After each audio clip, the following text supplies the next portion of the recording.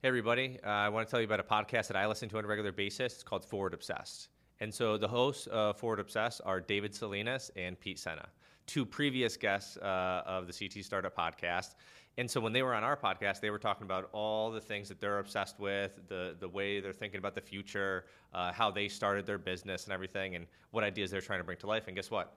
We're actually sitting in one of those ideas right now, their podcast studio at their home base at Digital Surgeons. And so their podcast, Forward Obsessed, is talking with entrepreneurs, innovators, forward thinkers about, where they started, where they got, where they're going to, and, about all the aha moments along the way. And so I think you should go check it out. It's called Forward Obsessed. It's on all the major platforms. And again, I listen to it on a regular basis. I get inspiration from it on a daily basis, so you should too. So go check it out. It's called Forward Obsessed on all the major platforms, and it's hosted by David Salinas and Pete Senna. This is CT Startup, your source for information on entrepreneurs, investors, and resources in the Connecticut startup ecosystem. From university campuses to industrial labs, from Stanford to Hartford, and from Danbury to Norwich, if it's happening out there in Connecticut, you'll find it in here. Welcome to CT Startup. All right, welcome everybody back to the CT Startup podcast. It's been a while, lots been happening, but we are back at it. We're here talking with a startup founder that actually started within kind of the pandemic, kind of got into her mix there. This podcast is all about talking to founders, talking to people, and understanding whether it's a small business type or a company that's trying to scale, and we just want to understand it. So I'm your host, Eric Francis, and we have Sasha Fay from Ovale Coffee. How you doing, Sasha? Hey, Eric. How are you? Good. So tell us a little bit about Ovale Coffee and when you started it and why you started it. Yeah, so I'll tell you a little bit of our background story on Ovale Coffee. So we started the company in 2020, and it was with all the COVID craziness, as you are aware, but we started it anyways. My husband and I, we actually got married in 2019 as a destination wedding in Jamaica. So when we got married, we actually did a coffee tour at a coffee plantation down there, and it was amazing. I mean, going up to the highest heights of the Blue Mountains of Jamaica and seeing the land and really trying the coffee and tasting it for the first time, we then kind of decided to bring the coffee here to Connecticut. But with COVID, and with all the civil unrest and everything that was happening with George Floyd and just the chaos of it all, we actually wanted to pivot our mission and really kind of make it a more mission-driven company and make it something that's going to be positive for the community. Mm-hmm. So that's kind of where it all came about, was that. Yeah. Well, congratulations on getting married. I also got married in 2019. Yay. So it's we were in the last batch of actually going to be able to do something, right? And having a big wedding or whatever. So I guess did you have roots in Jamaica? Did you have connections to these coffee kind of spots and everything, or what? Yeah. So I actually have family land in Jamaica, and it was nice because we were able to visit the family land before actually getting married and kind of staying on the Blue Mountains there, and then we were able to connect with some local farmers in Jamaica, and that's how we kind of made that connection on importing Jamaica Blue Mountain coffee here. If you're not familiar with Jamaica Blue Mountain coffee, it's a coffee that's very rare.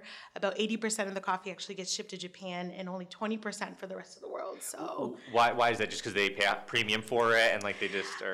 well, they've had relations for over 60 years, and they've always had connections with the island. But Japan is also a very health conscious nation. Mm-hmm. Jamaica Blue Mountain coffee, it's alkaline, it's very delicious. It was known as the coffee that was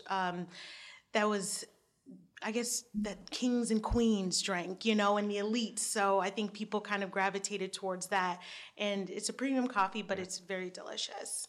So I guess when you were thinking of starting the business, I mean, was it really you had your wedding, kind of were there and were let's start a business. We're married now, let's start a business. Or did you always have this kind of drive to do something and bring something to life?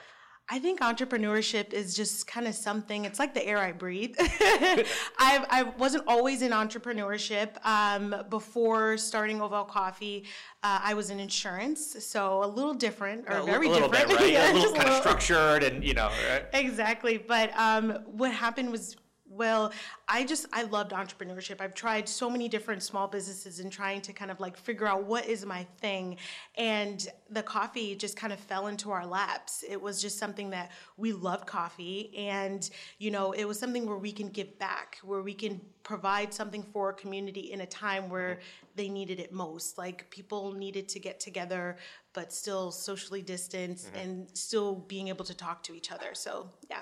So it seems to me that do you have like a social mission to Obel Coffee? Is it, or, obviously, and also you're kind of a drug dealer, right? But I'll put that to the side. But, so I guess what is the social mission of Obel Coffee? And I guess how did you pivot kind of during the early stages of 2020 with everything kind of going on in the world? Yeah. So we do have a mission. We basically focus on direct trade. Okay. And so we're going a little bit beyond fair trade when we're doing direct trade. We're actually building relationships with the farmers. We work with micro-lot farmers, so it's easy to go to large estates, but to really connect with the farmers on a one-to-one basis, getting to know their names, getting to talk to them, and getting to really see how direct trade really affects their lives is kind of what we're driven by and what we're passionate about, because it's about people, and we're able to really make that shift and do something positive. I'll give you just a small story of someone that we met while we were in Jamaica, because we actually were able to go to Jamaica to meet our producers for the first time in January. And so we met Kevin, and he was a coffee farmer in Jamaica, and he was telling us all about how the coffee industry changed his life, how he was going down a wrong path, and he decided to just do coffee 100% of the time, and now he's literally going to have his own brand of coffee. He's going to have a plot of land on the island, and he's going to be able to produce. So it was just so amazing to know that I've been a part of that. My husband, who's a co-founder, has been a part of that, and also all of our customers that support us too. Mm-hmm. So fair trade, direct trade, right? So I haven't necessarily heard the direct trade. What you say, and I'm like, oh, obviously, right? Yeah. But also I kind of figured fair trade was almost direct trade. Is there a difference? Is fair trade now kind of one of those just labels that got stuff, put on products, and they're like, yeah, you're socially responsible, or you have a social mission because you're a fair trade? Explain that. Yeah. So fair trade, it's still good. It's basically giving people fair wages for the products that they're producing. Direct trade just goes a little bit beyond that. We're actually going beyond the middleman. So we cut the middleman out, and we're definitely going to the source. We're going to the local farmers. We're visiting the farmers. We're building that one-to-one relationship with the farmers. And that kind of is the difference between the two, is cutting out the middleman and just going right to the source so that the farmers can reinvest back into their farms. And that's what's important. Nice. So I guess so you started in 2020, right? So in the height of just craziness, nobody knew what the world was going to be like, right? And so what were what was a challenge that you thought you were going to have, and then what were the real challenges that you kind of faced? I guess the challenge initially that I thought I was going to have was that no one was going to like the product, that we weren't going to be able to reach any customers, we weren't going to be able to touch any lives, we weren't going to be able to affect change, and that was not the challenge we ran into. People loved the product right away, and we were definitely able to support a lot of farmers, and that was amazing.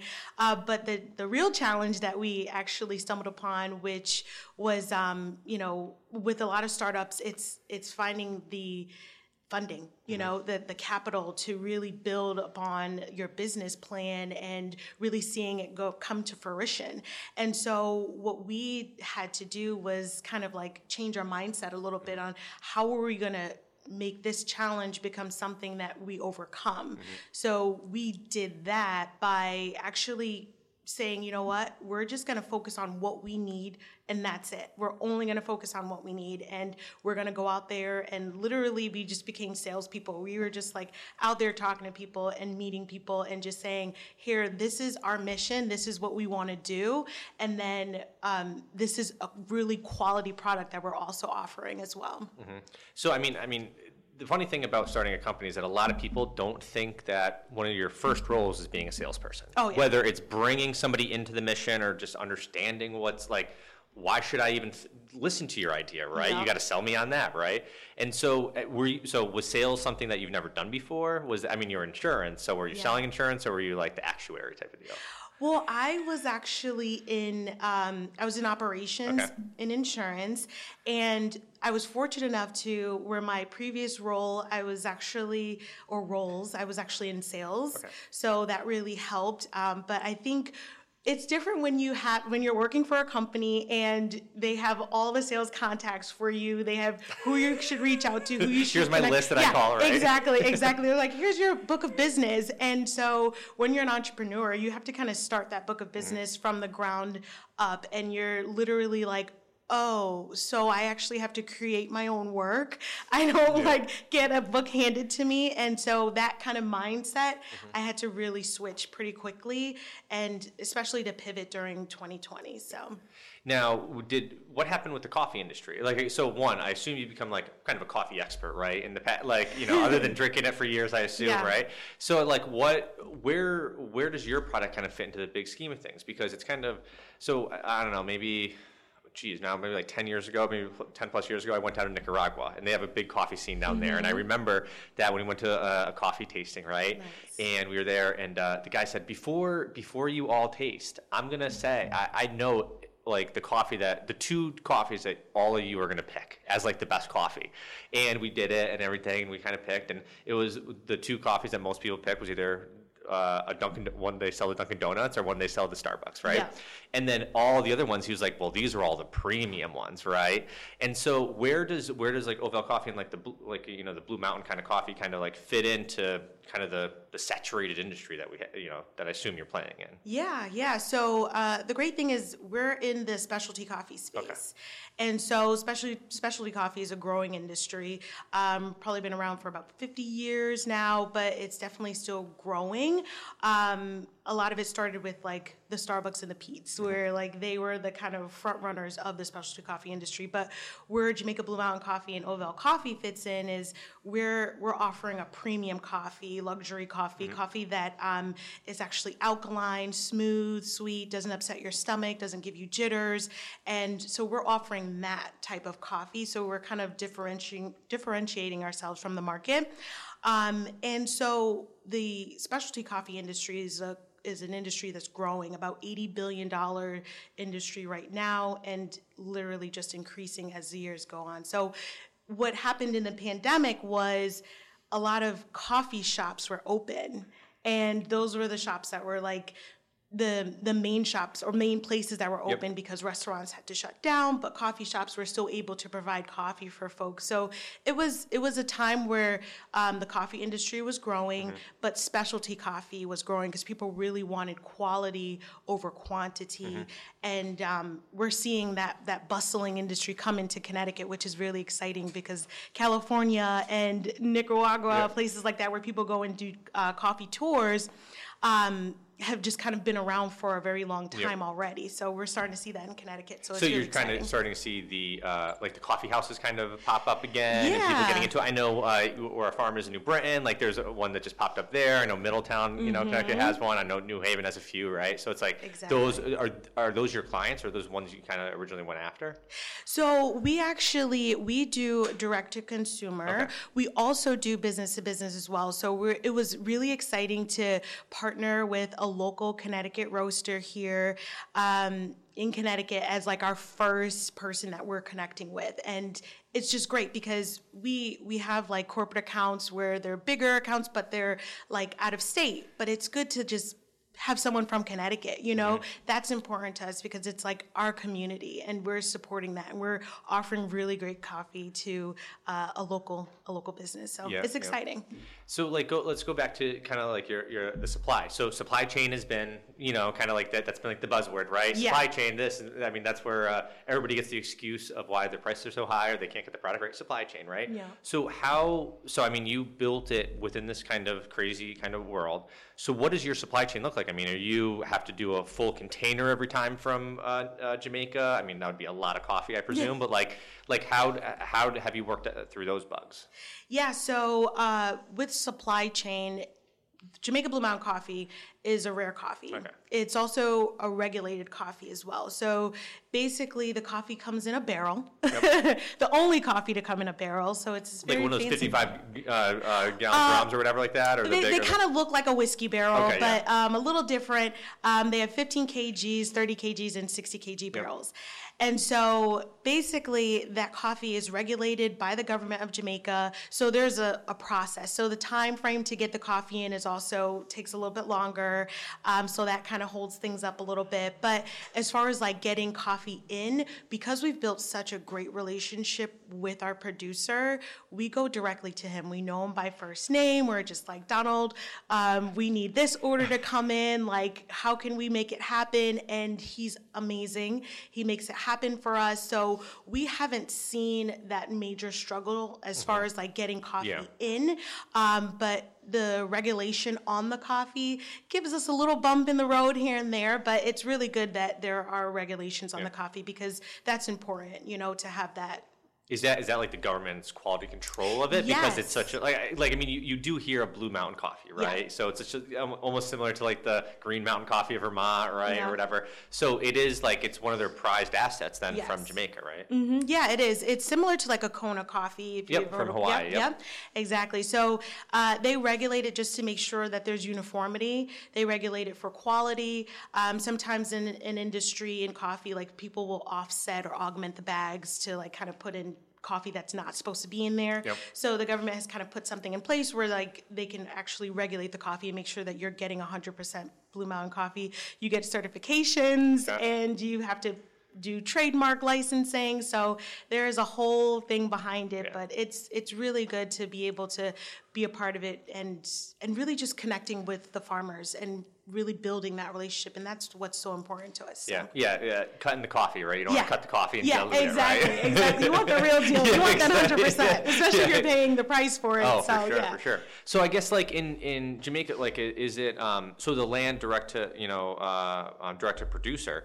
Are you limited by like how much your business could actually scale, or is it to even get to like you're almost gonna get to a point where you can only import a certain amount of this type of coffee? So there are parameters where about 80% of the coffee gets shipped to Japan, and then there's only 20% for the rest of us. So in Jamaica Blue Mountain Coffee, it's a coffee where it's the production is lower. So what we're looking to do is really, you know, as I've been kind of saying over and over, like building relationships. We're trying to make sure that we're building relationships so that farmers can reinvest back into their farms. When they're reinvesting back into their farms, they can provide more sustainability. They can provide more production, and they'll be able to do it in a sustainable way where they're not affecting the earth. They can use the waste from the pulp or the cherry skin to put back into the farm and kind of do it more as like fertilization, like kind of a permaculture kind of exactly. There's wet mills that they need to kind of produce the coffee a little faster, and so those types of things are some of the things that we're looking at in order to be able to scale and grow and get more coffee, but do it in a more efficient way, and also seeing if we can get a little bit more more coffee than just 20% for the rest of the world. Diversification, because even in Jamaica, farmers, they need to diversify their market. They need to be able to pivot, because when they're working with folks like us, Oval Coffee or whatever other company that are doing direct trade, they're getting the best price in the market. And then we're getting quality coffee. So it's a win-win.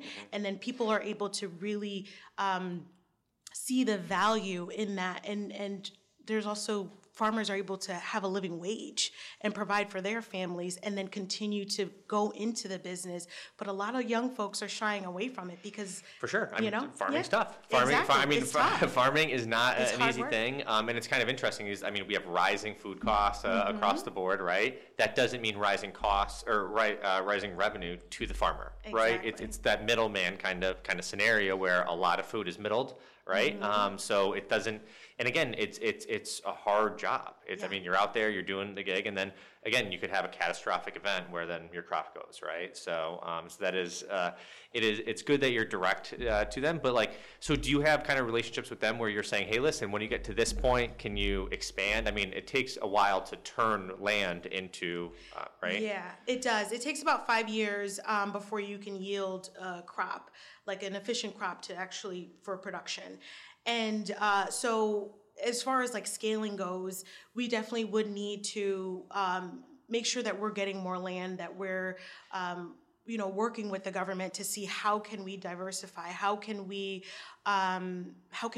get more coffee into other parts of the world, and kind of just letting them know the value of that. And that's kind of how we're going to be able to scale. So every time a customer is, purchasing from Oval Coffee or believing in our mission, they're actually helping us scale. They're helping us grow. They're putting back into a community that desperately needs it. Especially, right now, by 2023, the jobless rate is going to be at 11.5%. So it's crazy to think about. But there's a lot of people that are out of work and that have not gone back to work because of COVID, and having a different industry that's kind of giving you a living wage is going to be very important for that.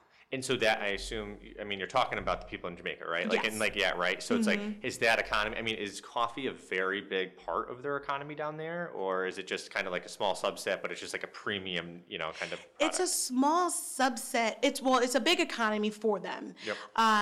But the actual locals, the people that know about the coffee, they don't really know the true value of what they can do with the industry, because they're not taught about it. It's not something that's learned, or it's not something that's taught. So they don't really know what they can actually do with that economy and how they can actually grow it. And and I think that's some of the things that I would just love to kind of get in and work with the government to kind of make those initiatives come true. I think they have like Do Business Jamaica, where they're trying to really kind of build that economy. But I think what's also important is, how do we build that economy, but also have that impact us here too in Connecticut?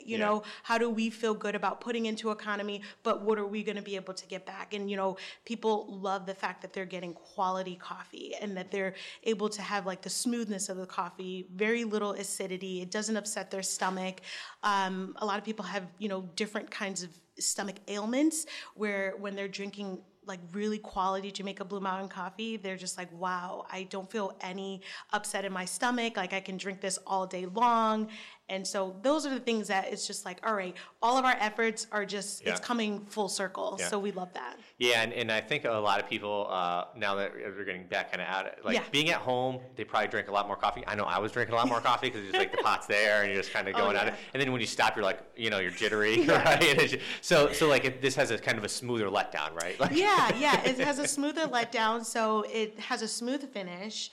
And it's well balanced, and then you don't get those jitters. So there's a lower caffeine content in Jamaica Blue Mountain as well. The coffee takes about 8 months for the sugars to actually produce on the actual plant. Coffee's a fruit, for anyone that doesn't know, but so it's just a really well-balanced, delicious cup of coffee that is chocolatey and sweet. So it's amazing. It's my favorite. So Nice. That's me being biased and unbiased. Yeah. So it is interesting that you kind of talk about how like they don't understand the product they have, or they don't understand the value of it outside of Jamaica, right? Because there's like a lot of people who, I think there's probably a lot of different industries or a lot of different products around the world that kind of do that, right? Where they're just like, and it's almost kind of suppressed a little bit, where it's like, your coffee's not that good. Yeah. And then when you get it back, you're like, this is the best coffee ever, right? Yeah. So is that, you almost have to like change the way they look at their product. It's like, it's a premium product. It's not just coffee, everyone, right? Yeah, exactly. It's changing the narrative and making it more accessible, and letting young people know that they can get into this industry and they can make a living wage. And like I mentioned earlier, like with Kevin, before, he didn't know, he's a young guy, he didn't know that this industry can provide for him and his family. And now he knows that, but if he didn't get into it, he wouldn't have known. And then who knows what could have happened with his story. So I think just kind of getting that education out there that you don't have to just do this one thing. You can actually get into a completely different industry that you wouldn't think that you would love or enjoy, or it's different, but you can actually be successful at it. Are there going to be issues with like the farmers in Jamaica right now being older and they don't have anybody to pass it down? Is that something that you're kind of seeing? That is, yeah, it is something that I'm seeing right now.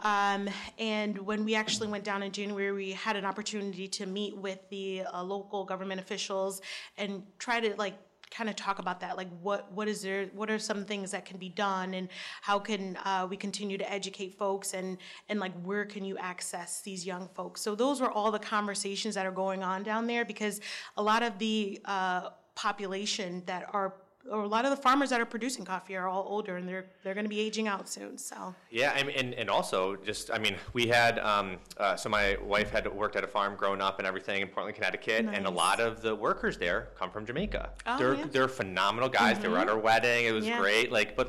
They're older, right? They've been coming up here for 30 plus years, and they go back down there. So that's another thing, is that a lot of these Caribbean nations and they migrate up to the U.S. to actually work. So some of, again, like the higher end farmers are actually in the U.S. farming, right? Yeah. So it's like you have to, we're dealing with this in the U.S. of we don't have people to take over farmland, right?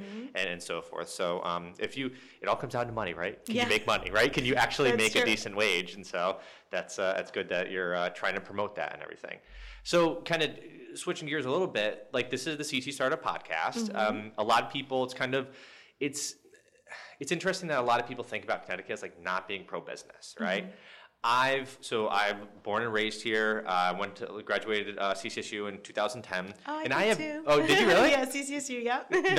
So did I'm Fred. a grad. Yeah. Very good. When did you graduate? Blue Devils. Yeah, exactly. 2012. Okay, nice. So we were probably cross paths, right? Yeah. The thing is though, is that people think about Connecticut as just not being pro-business. How has your experience been, like starting your business, like being around people? Have people been receptive? I mean, there's always struggles. Like, let's not get that wrong. But how do you view Connecticut? Yeah, so I definitely agree with you on that front. I think that we're trending more towards pro-business. I think there's always regulations, and they're good, but also sometimes it hinders you as you're like a startup company and you're trying to kind of get out there and do your thing, and like you're kind of almost in the wild or the wilderness right now because you're trying to figure it all out. But I think overall, I've met so many amazing people in the industry, so many amazing entrepreneurs, which have been really helpful in like just kind of giving feedback or giving giving advice, or it's saying like, oh, do this and don't do that, and just kind of leading the way. So that's really amazing. And I think even to your point, like having CT Startup, podcasts, that's amazing to get other people to know about, other entrepreneurs, who's out there, who's doing the newest and latest things. And I think that kind of starts the conversation and building upon what Connecticut has to offer, because we do have to catch up to other cities and states that have been doing entrepreneurial things way longer and really pushing the envelope for us. So I think this is all really good. Yeah, and it's just the changing of the mindset of like people think about startups are like Facebook or this or that, like these huge scalable businesses, but it's it's Ovale Coffee, right? It's that small, it's the grind, right? It's just kind of grinding away and building a brand that can last. And it's okay, you don't have to scale everywhere, right? There's going to be, if you're so successful, you are going to have a cap of what you could do, right? Because you're never going to get the 20, you're not going to get all 30 or 40 or 50% of the market, right? So I mean, it's good, and that is the point, is that we want to meet people like you, and again, put you into our network where we can call you up and say, listen, we have this event and we're looking for some banging coffee, right? Yeah, So, exactly. Yeah. And that's what it's all about. It's about like connecting with different entrepreneurs and having the dialogue and the conversation, and also tackling some of that market share. You know what I mean? So and I think when you're meeting different entrepreneurs and you're getting like the energy from them, and you're getting excited about knowing that, all right, I can just like reach out to you, Eric, like you can reach out to me, and like we can bounce ideas off of each other, or we can just connect each other with other entrepreneurs that are maybe wanting to do the same thing. And I think there's just something beautiful about that. And I really am excited to know that I'm a part of that in Connecticut. Nice, So I love nice. it. So I'm excited to try the coffee. Yeah. And so as we wrap up, you are B2B and direct to consumer. So Yes. one, how can people come and find you? Where can they go? Can they just order off your website? How does it go? Yeah, so you can order off the website. We're ovelcoffee.com. You can definitely find us there. We're also on Facebook, Instagram, Ovel Coffee Co. on Facebook and Ovel Coffee on Instagram. You can also find us at local farmers markets. We're right in West Hartford's farmers market, Saturdays 9 to 1. And, you know, we're working with local roasters in Connecticut as well to sell Jamaica Blue Mountain green beans. So hopefully you'll see us at a couple of those as well. Very cool, very cool. Well, Sasha, thank you very much for being here. Yeah, We look absolutely. forward to it. And if you're, what else Oh, you one got? last Yeah, thing. Yes, I almost forgot. I wanted to just kind of, we put on an open mic and coffee house, which is Hope Out Loud. And basically, we co-host that. It's actually, it's on the last Friday of every month. And so basically, we do that from 7 to 9 p.m. It's for like artists, musicians, spoken word artists, poets, to just come out and kind of talk about either social issues or just anything that you kind of have going on or your thoughts. Nice. And so where is that? That's going to be 144 Quaker Lane South in West Hartford, Connecticut. All right, very cool, very cool. And so, so yeah, if you're a coffee house owner, definitely reach out to Ovel. She's got some good coffee for you. And again, we appreciate you coming on, and we look forward to seeing you grow the business. Thank you so much. Thank you for having me, Eric. Thank you for listening to CT Startup. More Connecticut startup news, information, and events can be found at ctstartup.com. The weekly episodes of this podcast can be downloaded from iTunes, Google Play, Stitcher, and ctstartup.com. See you next week.